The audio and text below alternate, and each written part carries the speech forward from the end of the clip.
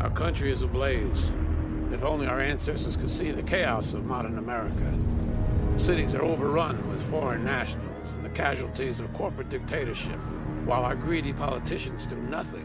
The feckless fiddle while America burns. Time's up, patriots. The great American experiment has failed.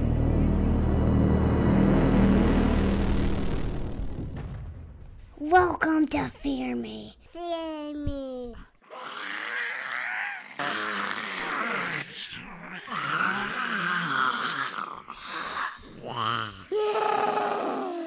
You just see me. Hey everybody, welcome back. This is the Fear Me Podcast. This is our 70th episode of the Fear Me Podcast. And tonight we're talking about Fear the Walking Dead. And it's episode 3.3, season 3, episode 3. And it's called Teotwawki. Teotwawki. Yes, a real tongue twister. We're missing Kim tonight. Who's Kim? Who's Kim? Actually, we're missing the heart and soul of the show. So I hate to say, folks, you're just going to have to deal with us. Oh, no, I mean, hey, Scott, you bring the game, for sure. Right, Stuart. Unfortunately, you're going to have to hear me talk more. Yeah. But hopefully everybody can deal with it for one night or Yes. one episode. Yes. As it were. Kim is out having fun at the beach. Yeah. Tracking down turtles. So we're all happy for her being able to do that. She did write into us to let us know what she thought of this last episode, so we'll be sharing that with you. Yeah, we got a little snippet of her thoughts on the episode as well coming up later. Yep, very good. Stu, so how are you doing? I'm good. How are you, man? Good. You handling the single life with all the kids? Not Kim very going? well. Not very well at all. No. Very nice. It's like a race everywhere, and logistically, it's a nightmare. Yeah. Because our mom is here helping out, but getting 5 kids around, and you got a van with a bunch of seats, and trying to figure out how to entertain them during the summer with no mom around, and still having deadlines and work is quite a chore. But we're figuring it out. I'm getting through it, and I see that the light at the end of the tunnel. I only got 3 more days. Yeah, it's only a week, right? Oof, my God. It has been a week already. Absolutely. But we're good. Yeah, So good. that's why I'm cracking this beer, which happens to be the what are you Southern drinking? State of Mind, which somehow made it to the back end of my refrigerator at some point. It's from Southern Tier Brewing Company, Sugar Creek Brewing Company. Is it 2 breweries? You left this with me. That's at one the point. one I left you. Yes, I wanted you to try it's it. India Pale Ale with maple syrup and fermented with oak chips.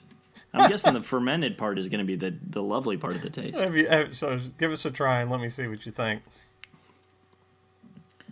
You know what? That's not that bad. I thought it was going to be terrible. Really? I mean, it's kind of got a little bit of a burnt taste to it. Mm-hmm. But no, it's not that bad. I don't really taste the maple that bad. Really? God, I did. No, something got all over the can though. Oh, that's the maple. You know, it's like a tree. It seeps out of it. You know what, people? If you're out there, I don't know. I think you might enjoy the Southern State of Mind. It's good. It doesn't really taste like an India Pale Ale at all to me though. It tastes like a amber beer or something. Yeah, and I think that's because of the molasses. I mean, Mm-hmm. you know, India Pale Ale is supposed to be very hoppy and sharp, and that molasses brings in a lot more of the maltiness to the beer, I'm sure.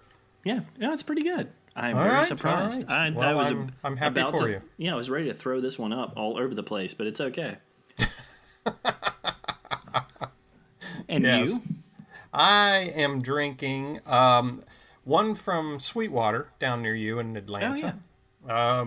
Georgia. It's a seasonal one that they have, and it's called Cool Breeze. It's a cucumber saison.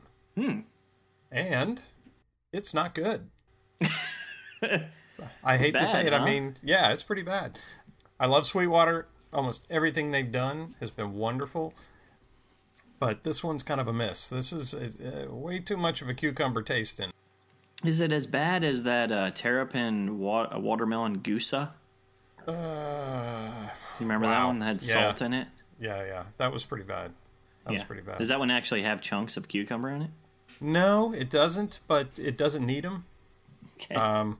Now, I mean, I hate to say it. I'm not big on Belgian beers to begin with, but I still decided to give it a try because I really was curious if, to taste if there's really a lot of cucumber in this thing. And yeah, you can taste the cucumber, all right. Yeah, So, that's odd. Well, yeah, and Sweetwater has not let us down yet. They actually have some pretty good stuff. Yeah. Anyway, it's not a recommendation by me, but definitely anything else by Sweetwater we love. Okay. Well, Stu, what's your general thoughts on the episode? I actually thought it was very good. The first time around, I thought it felt a little bit slower, but after watching it the second time, which the ending is awesome. I mean, that's a given. I enjoyed some of the dialogue that was going on between the different couples of characters that were there. But watching it the second time, I think the scenes with the Christ risen stuff, at least even like at the start with they're at the chow line, and the girls like inviting Alicia to come with them, and the stuff with Troy and development of his character, even though some of it's like you're still trying to figure out where this kid is coming from. And then the stuff at the end, obviously, with Daniel is awesome. So, no, it was a great episode. It really was. Mm-hmm. And I was really thinking that they were not going to be able to pull that off after the first two. I thought, this was going to be going into a much more kind of a boring development. But, right. Man, they had some great stuff in this episode. Yeah, I totally agree. I agree also that I thought...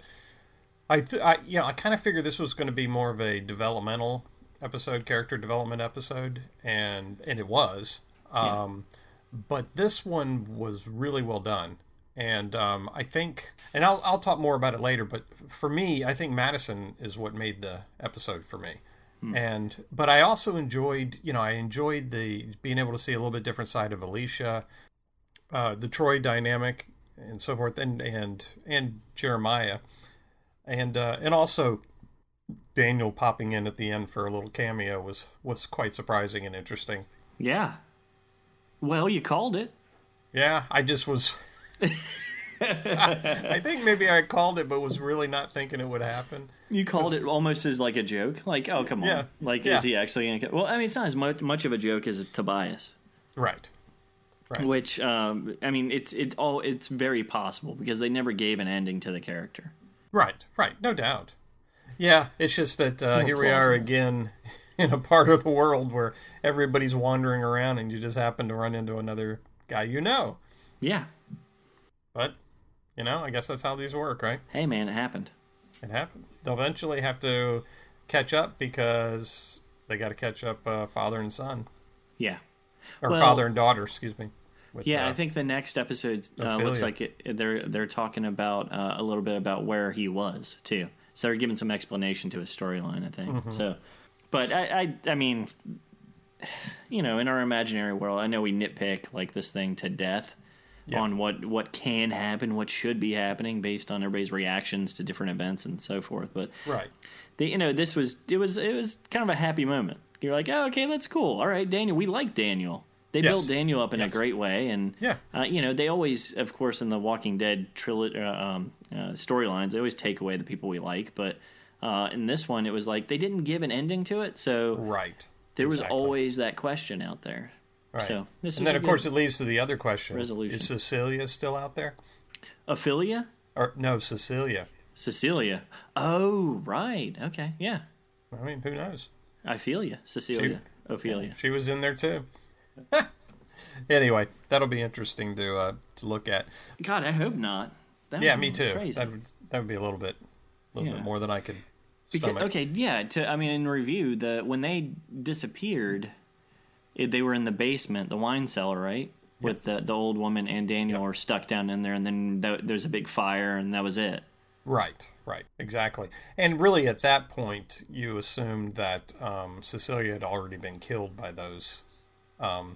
By the walkers down there, which I thought was a fantastic scene, the way they made the walkers morph into regular people, just to show his delusion.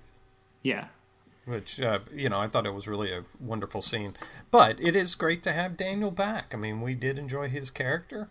I much more enjoyed the practical Daniel the Daniel that gets him out of problems and stuff like that than Crazy Daniel. But, I'll take whatever Daniel they throw at us. I could go for more Crazy Daniel. Yeah, maybe. What about Crazy Jeremiah Otto? I love that starting when it was just the infomercial. Yeah, the open infomercial. Yes, especially I mean when he when he straightens that kid's plane out, the plane wing, I died laughing. Super it was cheesy. So lame. Yes. Yeah. Like, here you go, son. All better now. That's right. You and your crooked eye would never get that plane straight. Yeah, you know which son that was, right? No. Jake. Oh, was it? Older, okay. Yeah, the older one. Okay. Yeah, you could tell because he was not like killing a gerbil or something. Well, no, you saw it later on when they took the outtakes. When Madison watched the outtake, you could see both kids at that point. Yes. Which I thought, like you said, it was a fantastic open, and it was a cool open, and I thought it was also really cool that they used it so much in developing the story. Yeah. Yeah, in developing his storyline, his background. Without a doubt. And also developing Troy. Yeah. I mean, it did, and Jake for that matter. It so much gave us a background on why Troy is so twisted, and why Jeremiah and Jake are covering for him. You're talking about because of his mom? Yeah, well, no, not even that. Jeremiah is covering for him because he feels terribly guilty about what happened, because, the mom was a drunk, he was a drunk and abusive, and he watched Troy trying to keep his mother alive, and she hated him for it because he represented all that was weak in her, I guess. And, and Jake was kind of standing in the background watching this thing, trying to protect him as much as possible from it, because you saw that in that outtake where, Troy in the background, after the mother calls him a loser or whatever, goes over to Jake and hugs him. So it really gave, because my biggest question is, with this dude being as big a psychopath as he is, how can you, even family, how can you protect that? I mean, it's just insane. But how does that become the important thing? Yeah, but it makes sense now. It makes sense that Jeremiah is doing this out of a huge sense of guilt. And, and he told Madison, we took her down into the pantry, that the reason he put up with Troy and what has happened with him is that it's Troy was broken in the other world, and this is a new world, and maybe he has a place there. Right. And he wants to make it a better world because of that. So that explained a lot, because I really was struggling with with trying to decide, really how far would I go if I were protecting one of my brothers who was an absolute psychopath. Hey, man, I'll test you one day. Yeah, I don't think I'd protect you that long. Okay, sweet, thanks. Sorry, appreciate I would have let the ranch know. That's why I have 5 children. Yes. One of them's got to work. That's right. Playing the odds. That's right. Rolling the dice. No, I liked it when he was back to the infomercial when he was hawking the bucket though, and he's like naming the stuff that's in there, and he's like iodine pills, pocket constitution. I know, that was great. Everything to survive the apocalypse. I thought there was more in that bucket though. Yeah, it looked like there was more in the bucket. Yeah, it did. Well, he was just naming some important stuff. All right, maybe some wings. Exactly. Some biscuits. Yeah, definitely. But anyway, so that was a great open. Really loved it. As I said, I was very impressed with Madison's character throughout this episode. Mm-hmm. And maybe I was more impressed with her than some other people were, but I thought that her character was masterful throughout the whole episode. And what I mean by that is, to me, Madison felt like a chess player in this episode. And she was setting all her pieces into motion. She was working each person to put them into position. I think on a lot of it, she wasn't sincere at all. That she was actually moving to put, her talks with Jeremiah, her talks with Alicia and her brother. She was positioning them. Yeah, but she was delivering everything well enough that it was still hitting its mark. Right. Like every time, it was just enough to get like from the very beginning of the episode, like you're saying. I mean, when we're dealing with the with the memorial service. Yeah, the memorial service, and she stands up and she just introduces herself and wants to say how she's sorry, and that was a very strong move. Right. In the middle of this crowd, in this crowd, and man, they were not accepting of that. No, but she put out there that they want to fit in. Mm-hmm. It doesn't mean that she sold it to him at that point, but she's putting it out there. Now when we get to the end of the episode where she's volunteering to go out with the search party, all right, that's the next step. Yep. Now she's showing participation. I even love the fact that she was even working Luciana, because she was heading off as much as possible Luciana's need to get out of there. Well, and also, even through, like, we were talking about the chow line part. I mean, she's showing, even when she's showing some sort of sensitivity at this point, she's also showing strength at the same time. Well, yeah, or cunning. Yeah, like when the guy was talking shit to him about, like, right. And Alicia stands up and she even, was like, well, just don't worry about it. Not right now, let it go.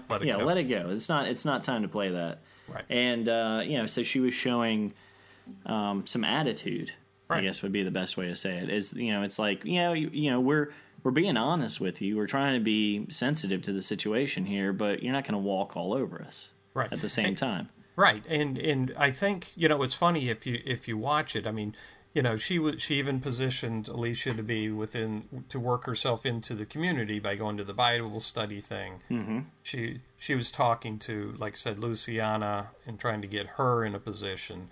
Her biggest manipulations were happening with Troy.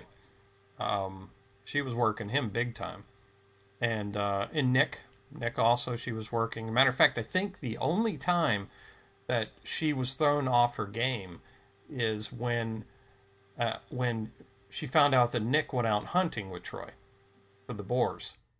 And you could see she was a little bit kind of like, oh, what? Yeah, right. Because that was not something she set up.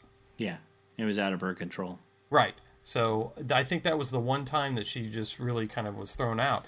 She's been very abrasive to a lot of people. I mean, it caused, like what Jeremiah said, are you a hard woman to like, Madison? She's been very abrasive to him and to others, I think, as a show of strength. And she's been working Jeremiah and his boys big time. Yeah, he's not much of a teddy bear on. No, but she's hustling them. I mean, she throws in a little bit of semi-sweetness every once in a while, but she's really hustling them. But I really thought that her working on Jeremiah was interesting, because she really did come out very abrasive and harsh and all, but then in the end, she got him into a real heart-to-heart moment, where they found, when she mentions to Jeremiah that Nick is a drug addict, it's to reach him because of his addiction that affected their family, and she's just looking for a way in. I don't know if she's sincere. She's probably half sincere with the stuff. Her manipulations of this stuff is to secure her family's position in there. Right, it's opening up the doors that, listen, we have problems too.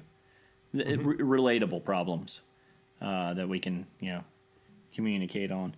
But, before we leave the service completely, did you remember when she stood up and first started kind of introducing themselves? And she said, Travis was our compass, and then she caught herself? Yeah. It was like, she started, like, I don't know, almost being a little bit too honest, and then she caught herself to show, like, how strong she was. Yeah. Or she was pulling harp strings. Yeah, possibly.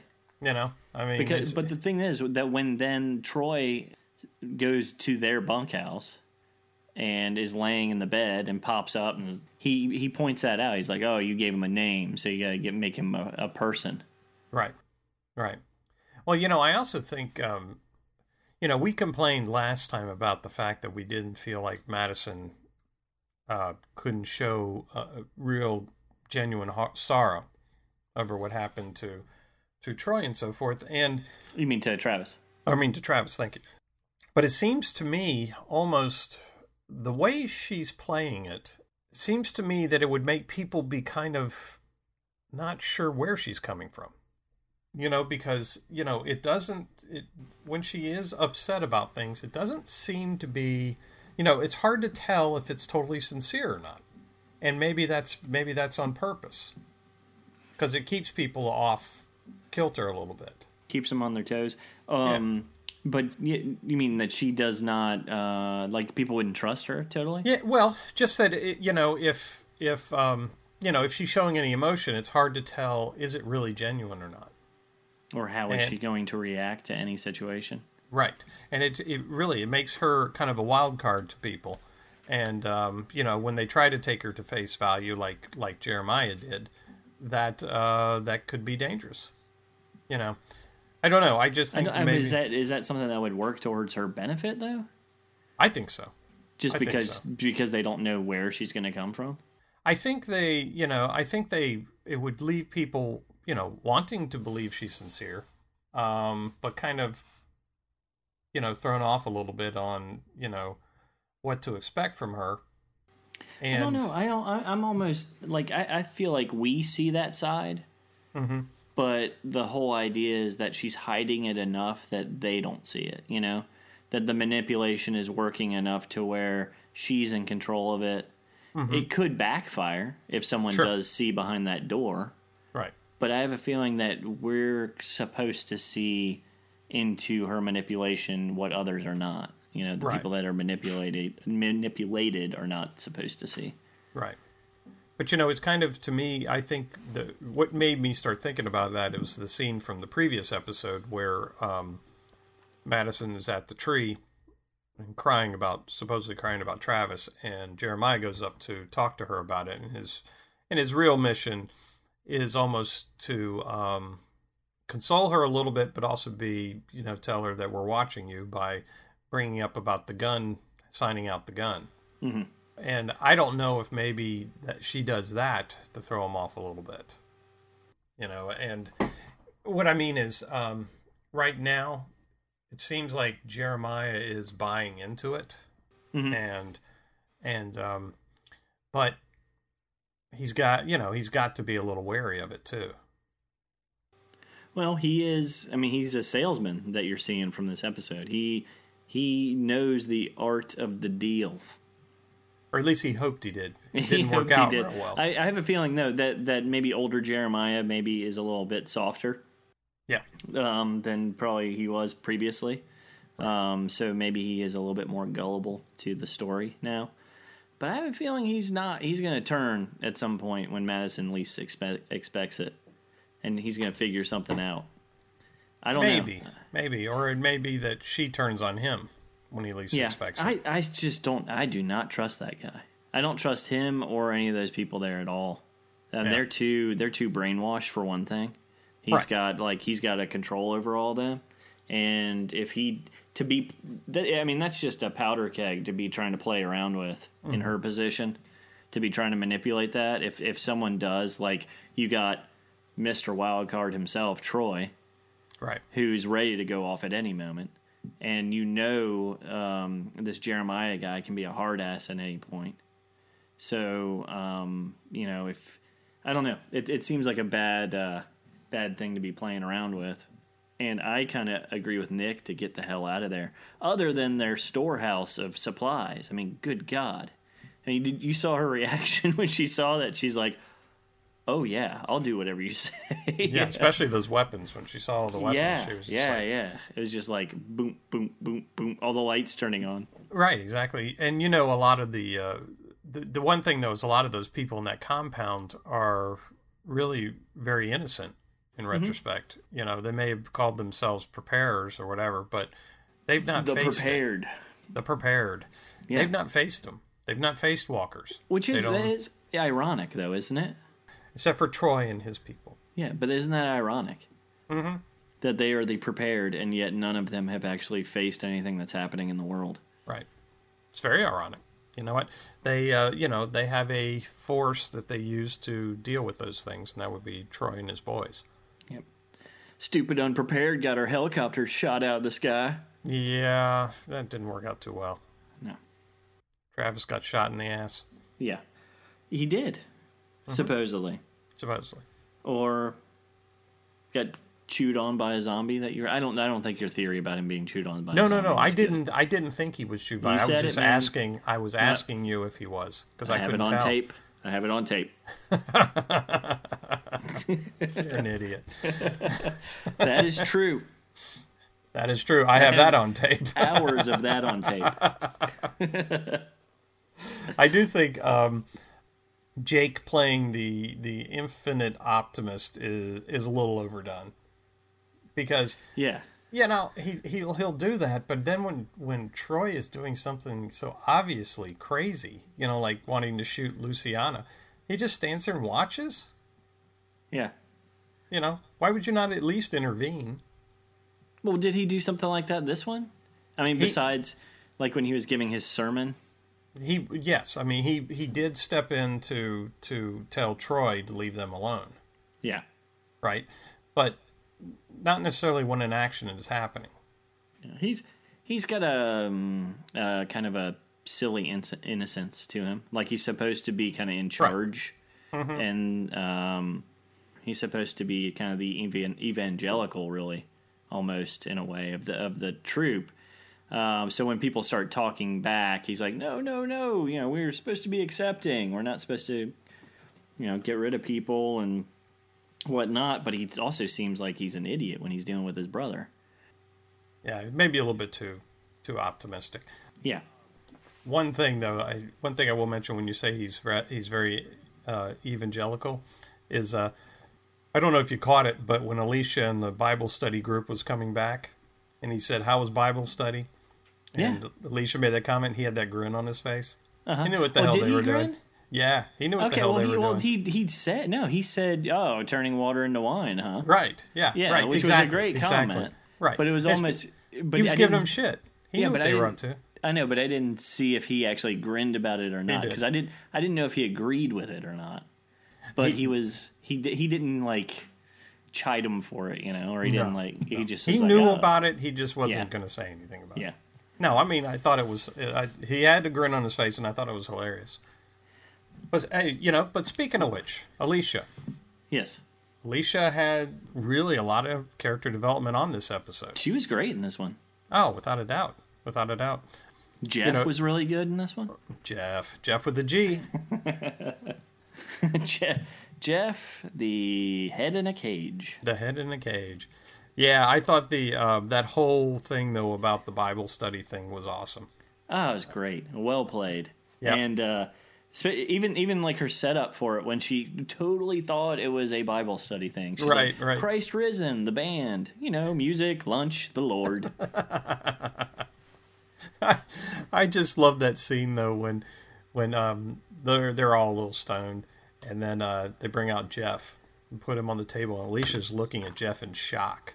And then they keep on her face, and then they kind of look around the crowd, and you could tell the rest of them in the room are kind of like, how's she going to react to this? Yeah, right. And then she just barrels out laughing. I know, totally sells it.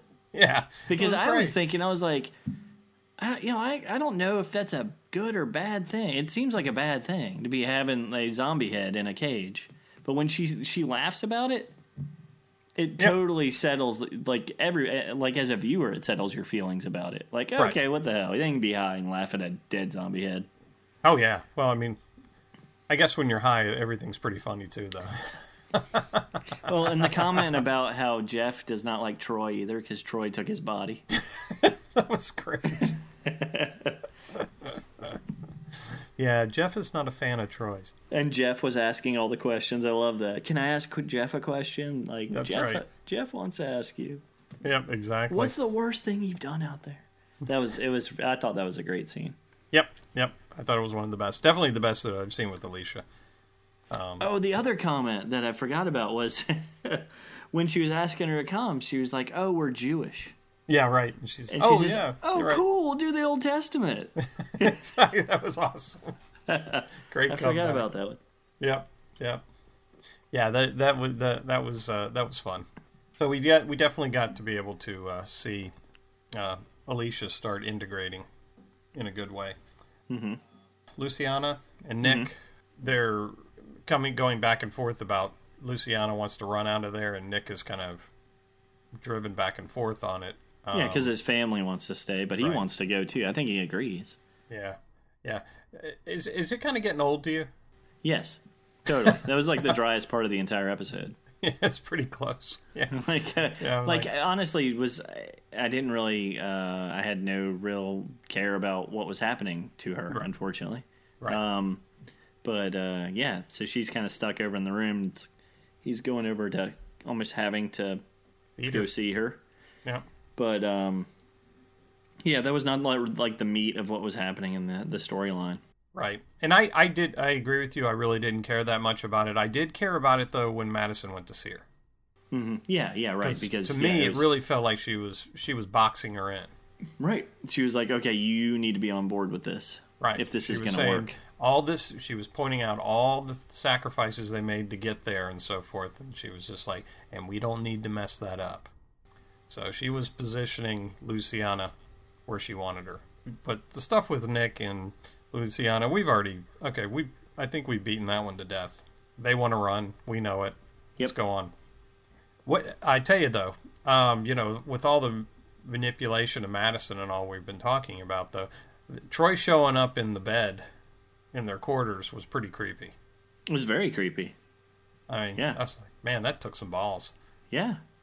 You know what was weird is that when she goes and confronts Jeremiah about that, he said something about they're not friends or something, but she said, Troy's our friend, or Troy thinks he's our friend, Right. because he thinks he can just go into their place. Right. And I think later on, he mentioned something about them being friends. Oh, yeah, it was when Jake confronted him.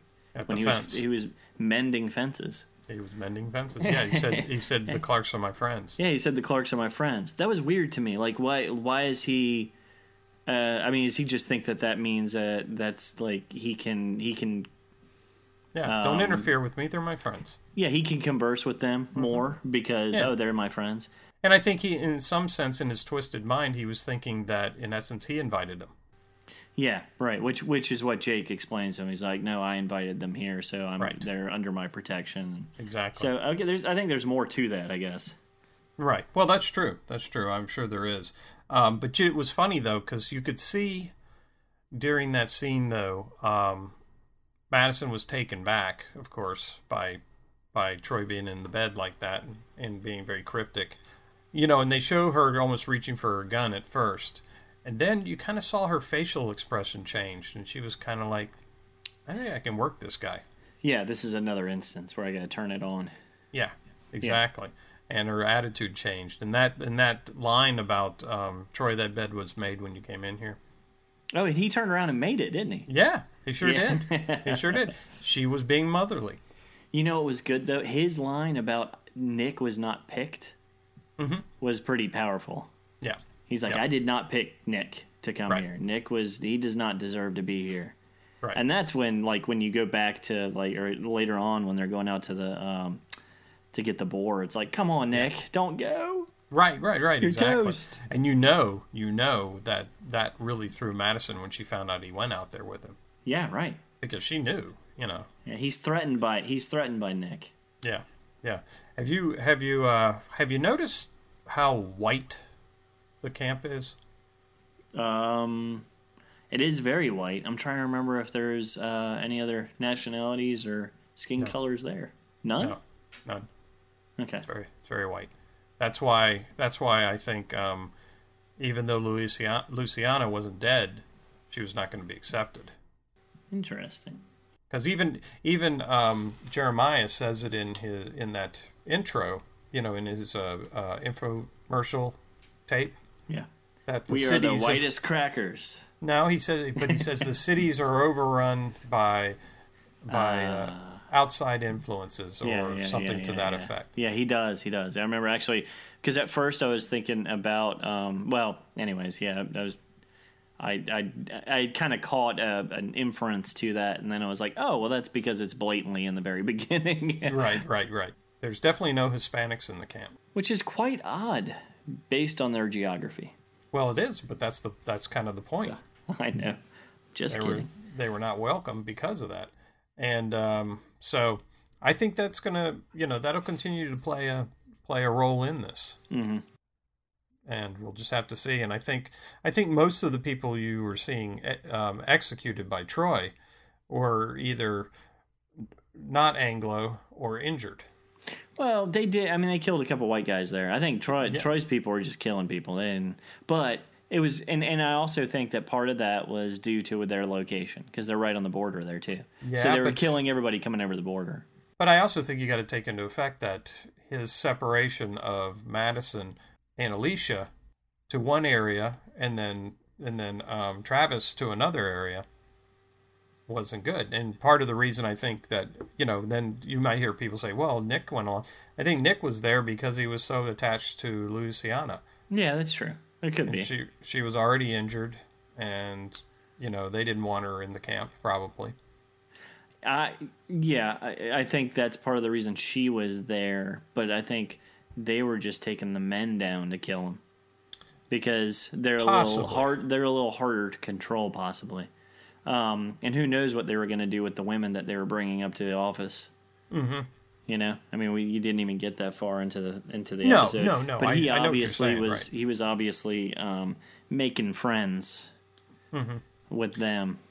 But it's definitely. I definitely think there are serious racist undertones to this camp that could definitely play a role later on. Could be, man. Especially with whoever they might be dealing with is who shot down the helicopter. Which I was very surprised that did not happen or show up in this episode. I thought something was going to happen. I was waiting for something to happen, but that didn't come to fruition. But that's obviously only because the people they sent out to find out about it disappeared. Oh, that's right. They didn't show up. That's right. Yeah. That's why we have a search party. You're right, Scott. I'm glad we have you. Thank you. I'll be here all the episode. But sure, yeah, so they, I don't know. Anyway, that's just something that I've been observing with the show. What about Strand? Yeah, what about Strand? Dude driving his Jag up past all those, those poor migrant people. That really wasn't that bright. No, like, what the hell? You're going down like a one-lane road pushing people, and he's like, I'm sorry. Yeah. In Spanish. Like he's going to be able to get out of there if the people turn on him or something. Right.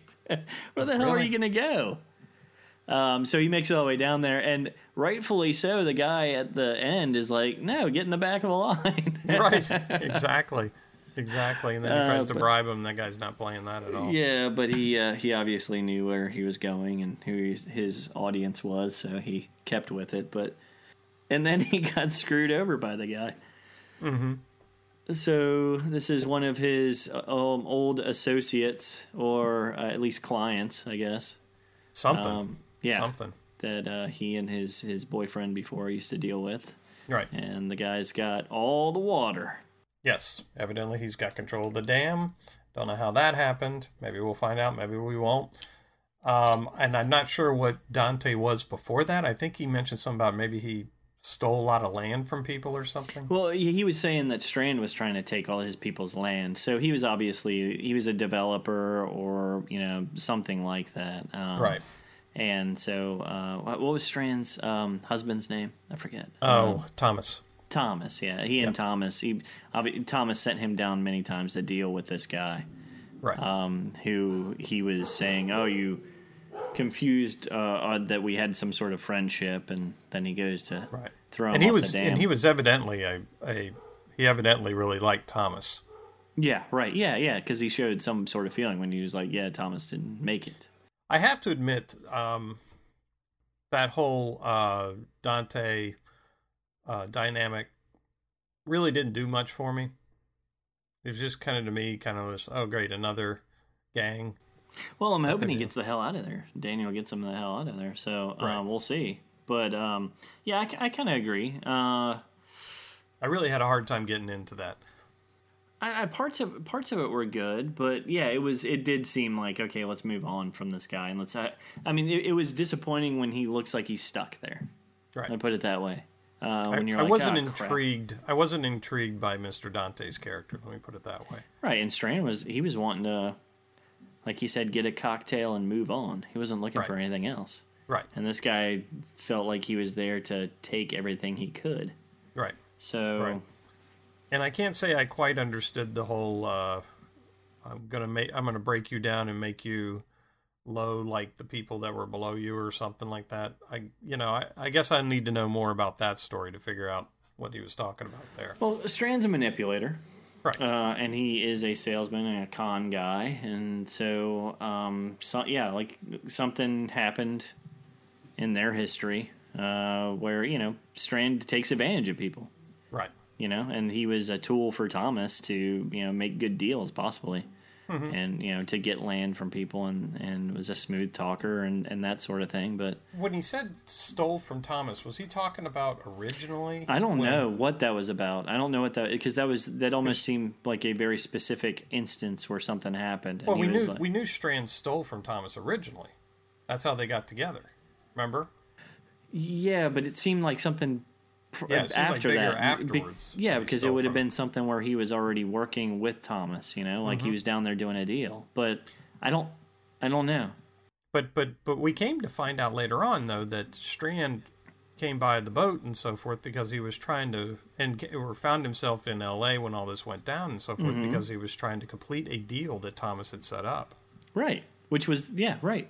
So I'm not really sure what that reference was to. Thomas used to hang back at the ranch, and Strand would go off and complete all the real estate deals. It seems like, right, because he was the smooth talker. Right. So that's why this guy I probably felt like he was shafted in some deals at some point.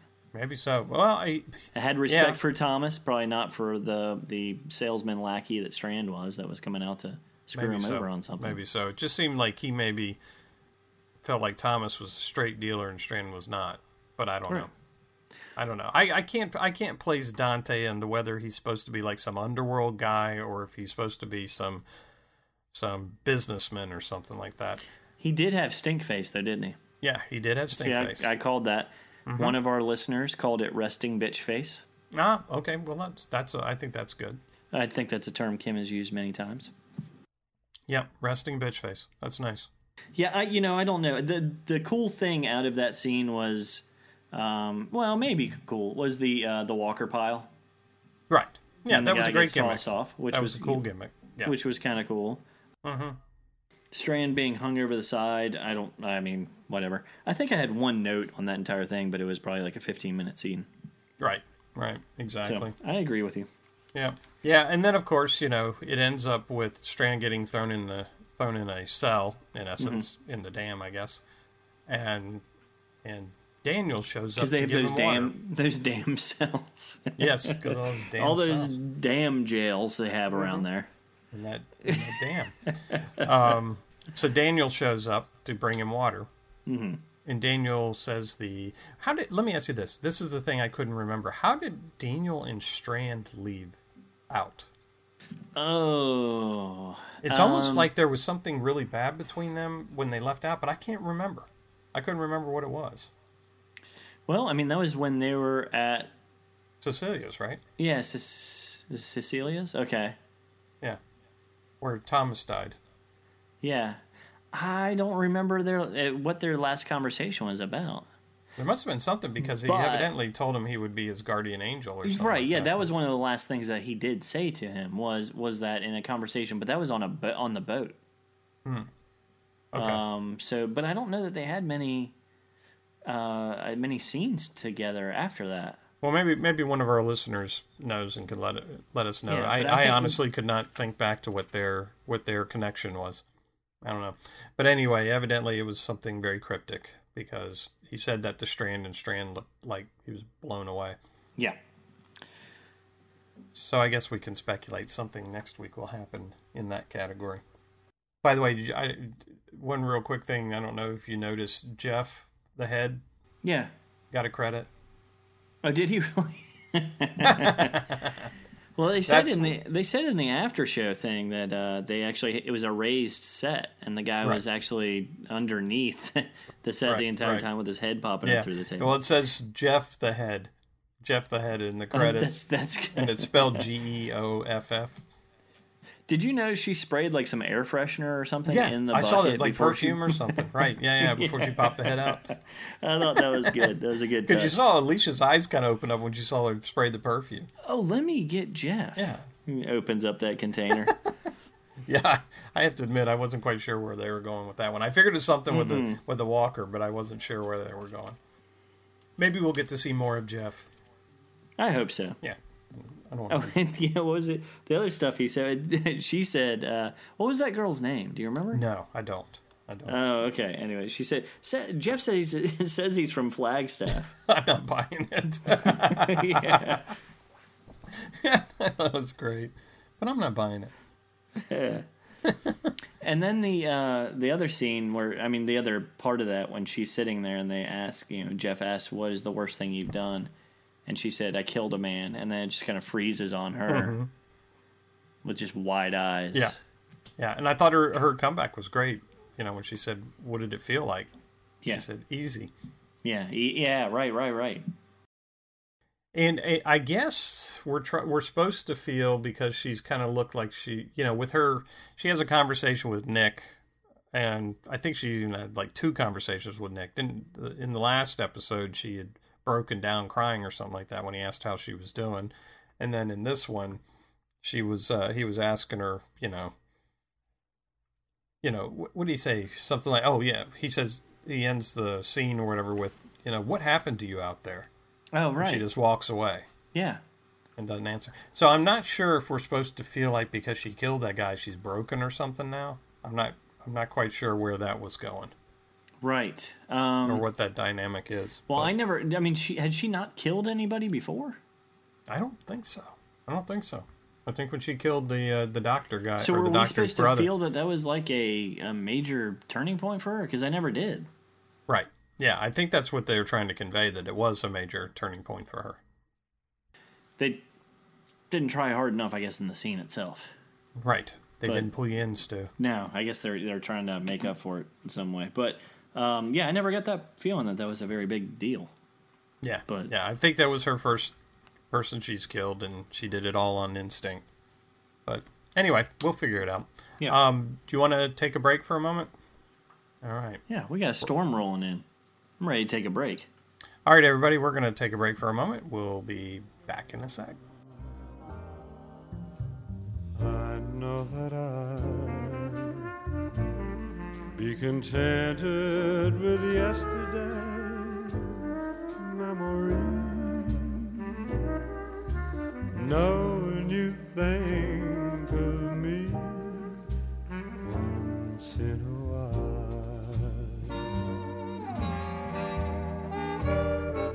in love's smoldering ember. All right, everybody, we're back. Our friend Kim, Stu's wife, was able to... She's still my friend.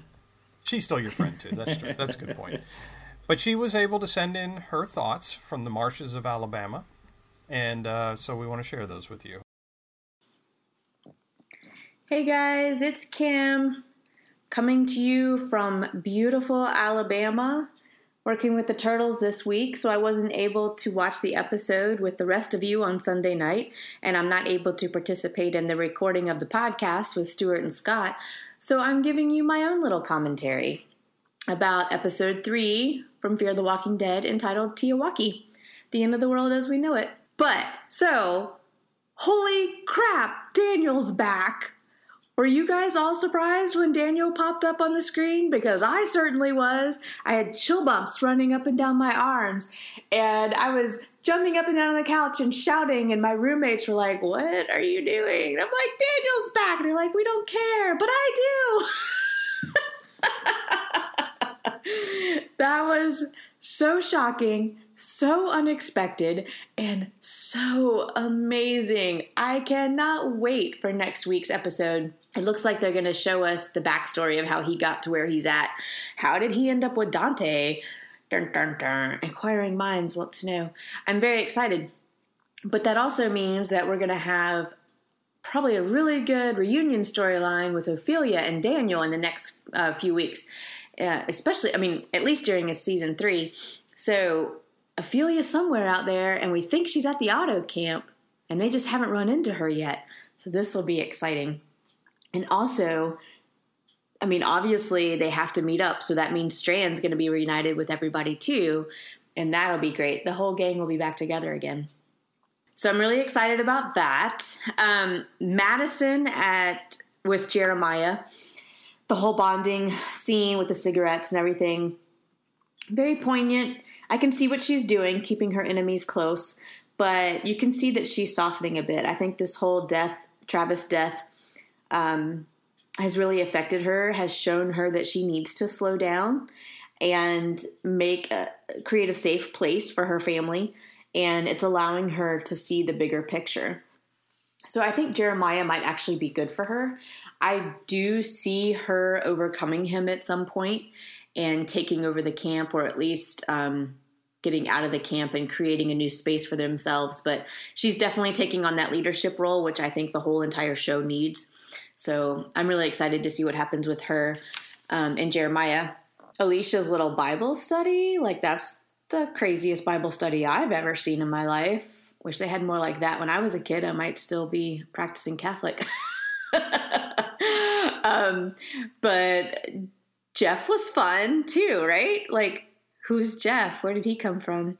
But the whole group was really cool. I liked that she finally has a group of kids that she can hang out with and kind of be a teenager again. She's lost that in the last few months with the whole apocalypse thing, and she admittedly had to kill someone and grow up too fast, basically, and deal with things that kids should not have to deal with. So it's nice to see her be able to unwind. I'm still not sure if I totally trust those kids, especially the girl. She seems like there's something's going on with her. Like there's a little bit of devious nature to her, but maybe it just goes as long as the fact that she is smoking weed and drinking while she's supposed to be studying the Bible. Who knows? But anyways, good for Alicia that she's able to unwind.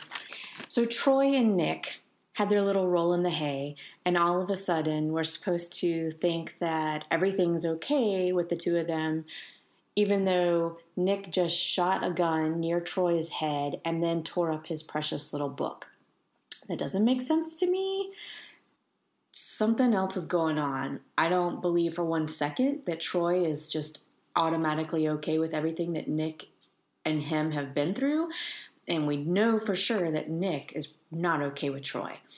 I'm not really sure what's going on and where they're taking this, but I'm very excited to see where it goes. So I will definitely tune in for more next week. Happily. And then Strand, our beloved Strand. So excited to see him again. But holy crap, that Walker group underneath the bridge and the cartel member that fell into it. Whew, stuff of nightmares. But Strand looked genuinely nervous that he was going to be thrown over the edge. So my question is, who is Dante? I think I remember him from season 1 as one of their business partners. But who is he exactly? And he seems to think that what he's doing is good for the world by killing the bad people off. But then in return, he's becoming one of those bad people. So, and now Strand wants to work for him. Obviously, that's to save his own butt. But Strand went there for a reason, and he knew that he would be there. He knew Dante would be there. So I'm interested to hear what the backstory is of this whole thing. But more importantly, I'm very excited to see how Strand and Daniel get back to the group. So all in all, I think this episode was amazing. I think the producers are doing an excellent job this season so far. We're only 3 episodes in, and I cannot wait to see what happens next week. Like I said earlier, I think they're finally hitting their stride, and I venture to guess that this might bring some more viewers in, especially those people that might be a little bit tired of the whole Negan spiel with The Walking Dead. Maybe they'll come over to Fear. But it makes me very excited that we decided to stick with Fear and to see where this goes. And with a new showrunner next year, I'm just hoping that it gets better and better. So, very good episode. Sorry I couldn't be there to share it with you guys. I have no beer to share. I'm drinking coffee right now because I just woke up an hour ago. And, yeah, so cheers. And thank you, Kim. We're happy you were thrilled with the episode. Yeah. She's excited about Daniel, obviously. Obviously. So, we're going to play Kim's favorite thing, even though she's not here. Even though she did send it in. We're going to play hit or miss. She sent us hit or misses because she didn't put it in the audio. Know. Damn I it, know. Kim. She sent it. She's making it more difficult, but that's okay. That's okay. We can handle her hit or misses for her. So, Kim, do you want to go first? Yes, I do. Okay, Kim, your hit was Daniel. Can't wait to see more of him. Yep, exactly. So she's happy with Daniel coming back, obviously. Of course. Stu, what about you? What was your hit? Christ Risen, The Bunker, Jeff, and Alicia's reaction. Like I said, that sold Jeff as being an okay thing to have when you're smoking pot. Exactly. You always need a head in the basket. No, you know what was great about that scene is when they're going into the bunker and they make her go first. And it's a very uncomfortable scene. You're like, oh my God, don't go in there first. Right. You'd be almost like, no, you go first. Yeah, and they're walking around and you can tell it is a bunker. And she's walking around and it's like all of a sudden they pull out the bong. Mason jars and the mason jars of alcohol. Yeah, the mason jars of alcohol. That was awesome. Yep. Very unexpected. Yep. My hit, well, I have to give kudos to the pot smoking kids, definitely. But I still think my hit for the whole episode was Madison. Madison setting up her chessboard. I really, really liked watching that. The way she worked each player. She worked Luciana and Jeremiah and Nick, Alicia, Troy. She was pushing them into certain places, and I thought that was pretty cool. It's going to be interesting to see how well her plan works out. Do you feel it's weird at all how well she's playing this so shortly after having lost Travis? I mean, I shouldn't say that I feel it is weird. I'm just, she's she's backed into a corner and she's reacting to the situation and kind of doing what she needs to do. But how do you feel about that? I almost feel that there's with her, there's this underlying rage at them. Yeah, right.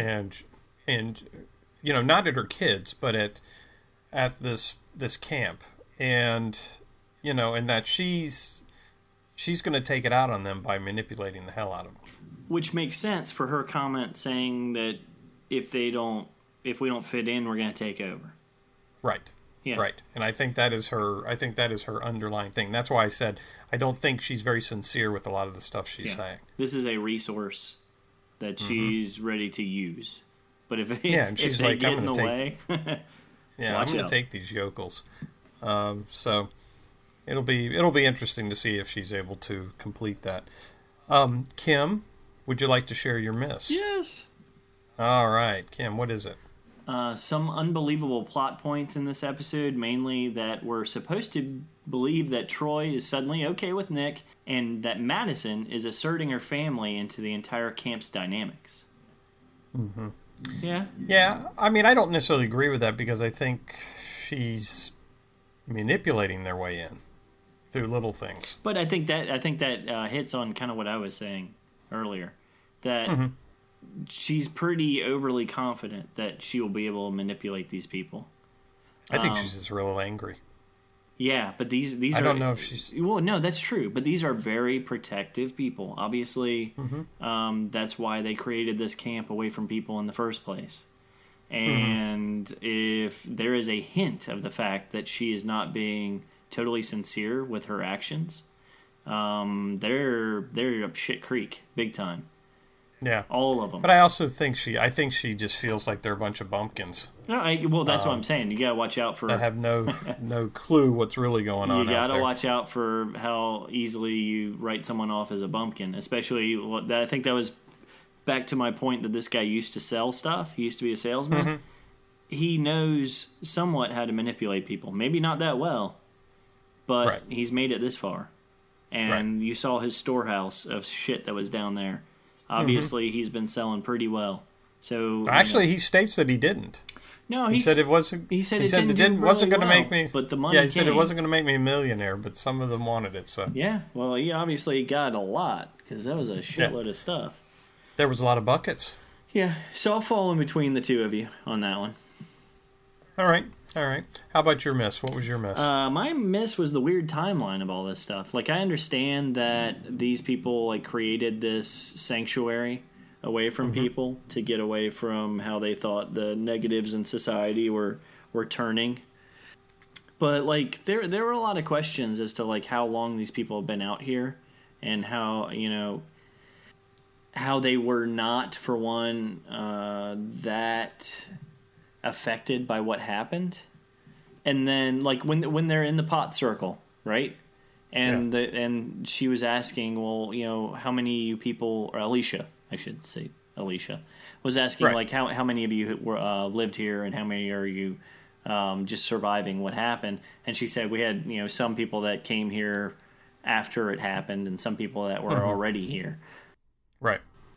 You know, people that came there after it happened would have a little bit more experience as to what the hell's going on out there. And it just seemed like there was some weird timelines. Like, they had been secluded too long. Like, it seemed like all of them were secluded for the same amount of time.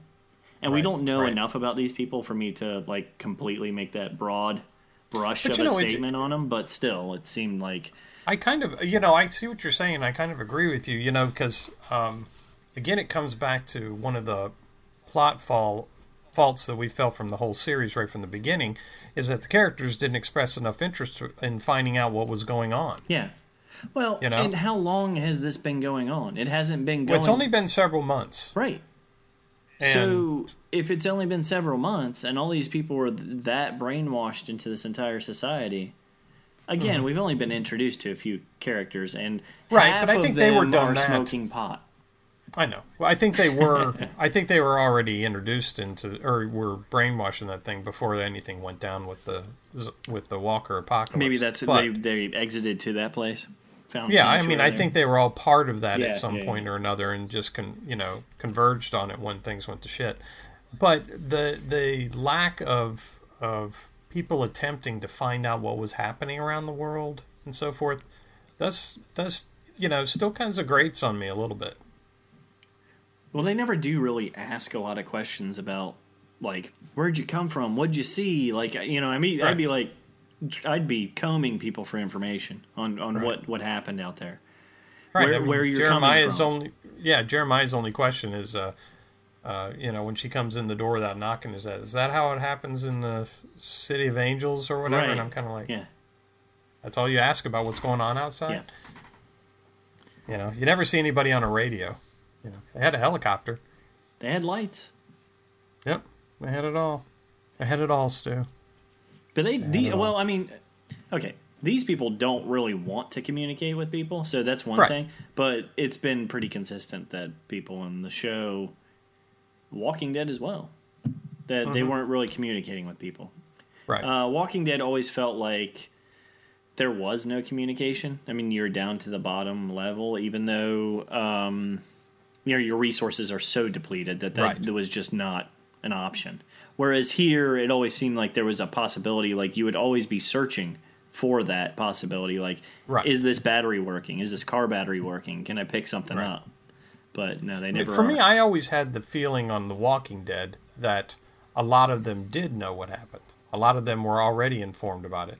And that because we have that, what is it, month or so separation or a couple of months separation when Rick is in the coma, that that a lot of them saw things as they went down, you know, and saw what was happening around the world and the country and so forth, but didn't really, but then they, you know, it wasn't a topic of conversation anymore because they already knew about it.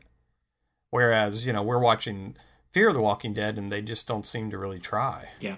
Well, did you ever see that show, The Last Man on Earth? Griffin Dunn? No. No. It's a comedy. It's the guy from Saturday Night Live. It was a show. I forget his name. Yeah. But he's the last man on Earth, and he literally thinks he is the last person on Earth. But he sets up like a radio beacon, and he goes out on billboards and spray paints like there is life in wherever he was, Phoenix or something like that. Right. And people find him there. Right. You know? And that's what you would be doing. That's what you would, so, you know. It's silly in a way because it's like, you know, we hear this apocalyptic, like, your resources are your resources and you don't want anybody to take anything from you and all that kind of stuff. But, I mean, yeah, there would be something. You know, even it's if human nature. Yeah, even if it's human nature to be curious about what happened. Even if you set it up so that they went to a place where you could observe them versus the place where you're storing everything or whatever. Right. You know, I mean, there is this. There's a little bit of a lack of logic. Yeah, logic that people would probably actually want to try and search out for other people. Right. And that's where it's weird with Madison saying. And I think Nick is kind of agreeing in the same way that why does she think this is the place to stay? Mm-hmm. You just got over the border for one thing, and this is the first place you found. Right. Not to say that anything on the other side of the border in Mexico there wasn't anything better there, but I mean when they get over and they find this ranch and it's the only place, there could be many other places. Actually, in fact, from what our people have found in Fear the Walking Dead, there are many other places because they seem to find places all over the place. But I think she was looking at it from the prospect of security, and the fact that these people have been able to stay isolated from this, that it was it was a good place to stop for at least a while. Yeah, plant some roots and see what happens. Okay, well I'm going to change my miss then. It's not the timeline. My miss is staying at this place. And I'll leave it at that. You've already gotten enough bad vibes to get the hell out of there? I would get the fuck out of there. Totally. Yeah. Totally. These are not good people. Anywhere they have this guy, Troy, and the dad is trying to protect his insane son. Right. And he is in charge of every other person at that place. And you know that secret. Yeah. And no one else seems to know it. Then you get the hell out of that place.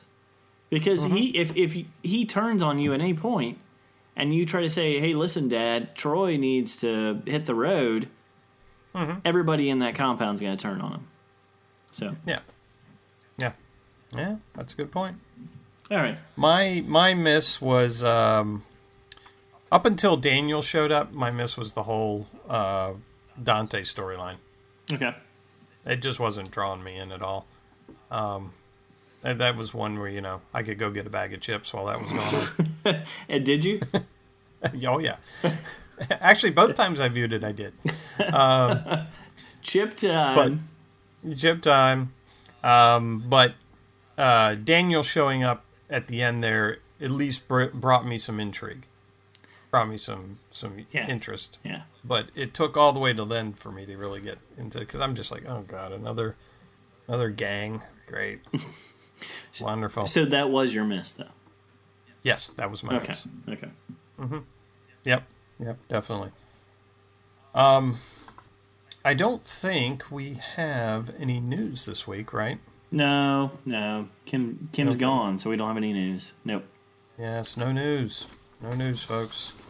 But we do have some listener comments. Not a whole lot. I mean, what's going on, folks? Twitter feed was sleeping. Again, we didn't have Kim she only gave us a few. So generate a buzz? You know what's weird is actually there has been a lot of buzz about the show. People seem to actually be really excited about it, which is good. I'm glad. Right. And I feel like the show has finally hit its stride, honestly. Mm-hmm. It definitely has. I mean, especially these first 3 episodes are working it. So until we watch Sunday and we're like, oh my god, we just fall asleep. No, hopefully, exactly. No. I think they've got some great stuff to work with, and I think I can't eat any more chips. It's become its own thing, which is great. But we have some comments. Actually, from Twitter, David Valentin wrote in and said the Clarks are becoming unlikable. Also, what's up with the lack of diversity in that community? Is it by choice or isolation?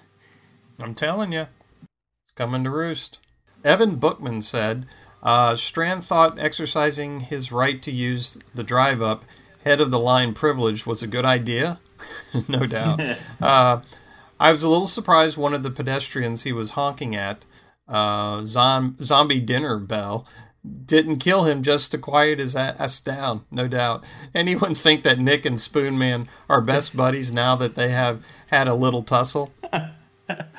That's good. That is good. Although The Spoon Man. even when he's hanging from the dam, he's like, "You're too close to your supply." He's still working an angle. Yeah. Like, dude, you are toast. Shut up. So, but you It think of worked, the though. names you could come up with, Troy. I mean, Troy, he's Spoon Man, he's Blinky, he's the Stare. Yeah. Yeah. Spoon Man. One Eye, old One Eye. Spoon Man. Spoon Man. You know what, Evan? I think we're going to roll with Spoon Man. That's perfect. That's a good one. That's perfect. So next time on Fear the Walking Dead, which will be Season 3, Episode 4, The 100. Well, that's what it's called. 100? Okay. 100. A mysterious character searches for purpose and soon becomes tied to the struggle over key resources in the apocalypse. I think that sounds like Daniel. Yeah. I don't know why they would call him a mysterious character, though. Yes. Mysterious Daniel that we already know of. Yeah. I don't know. Maybe it's a Opens up mystery a because barber we're shop. trying to figure it. He was a killer, but he opened up a barber shop. He doesn't realize, or he doesn't understand why no one's coming to get a haircut. That's right. He's creeping me out, man. I think it looks, from the previews, it looks pretty obviously like it's Daniel and how he got to where he is and how he survived. Yeah, I think that's all it is. I don't know why they're calling him a mysterious character, but nonetheless. Mysterious history, maybe. Yeah. The mystery of how Daniel showed up. How about that? Yes. Well, anyways. Stu, you have anything else you want to impart upon the audience? Only that we really appreciate all the reviews that we've received on iTunes, and we would appreciate even more. So if you do use iTunes or any other podcast service, please leave us your reviews so we can make our show better, get our word out there, and hopefully get more comments in. So we can share everybody's ideas on what they thought about the show. Absolutely. So, thanks for listening to the Fear Me podcast. You can download our episodes from your favorite podcast site. You can also find us on Twitter at FearMePod, on Facebook at Facebook/FearMePodcast, and on the web at FearMePodcast.com. You can email us at FearMePodcast@gmail.com. Thanks for listening, everybody. See you next week. Good night.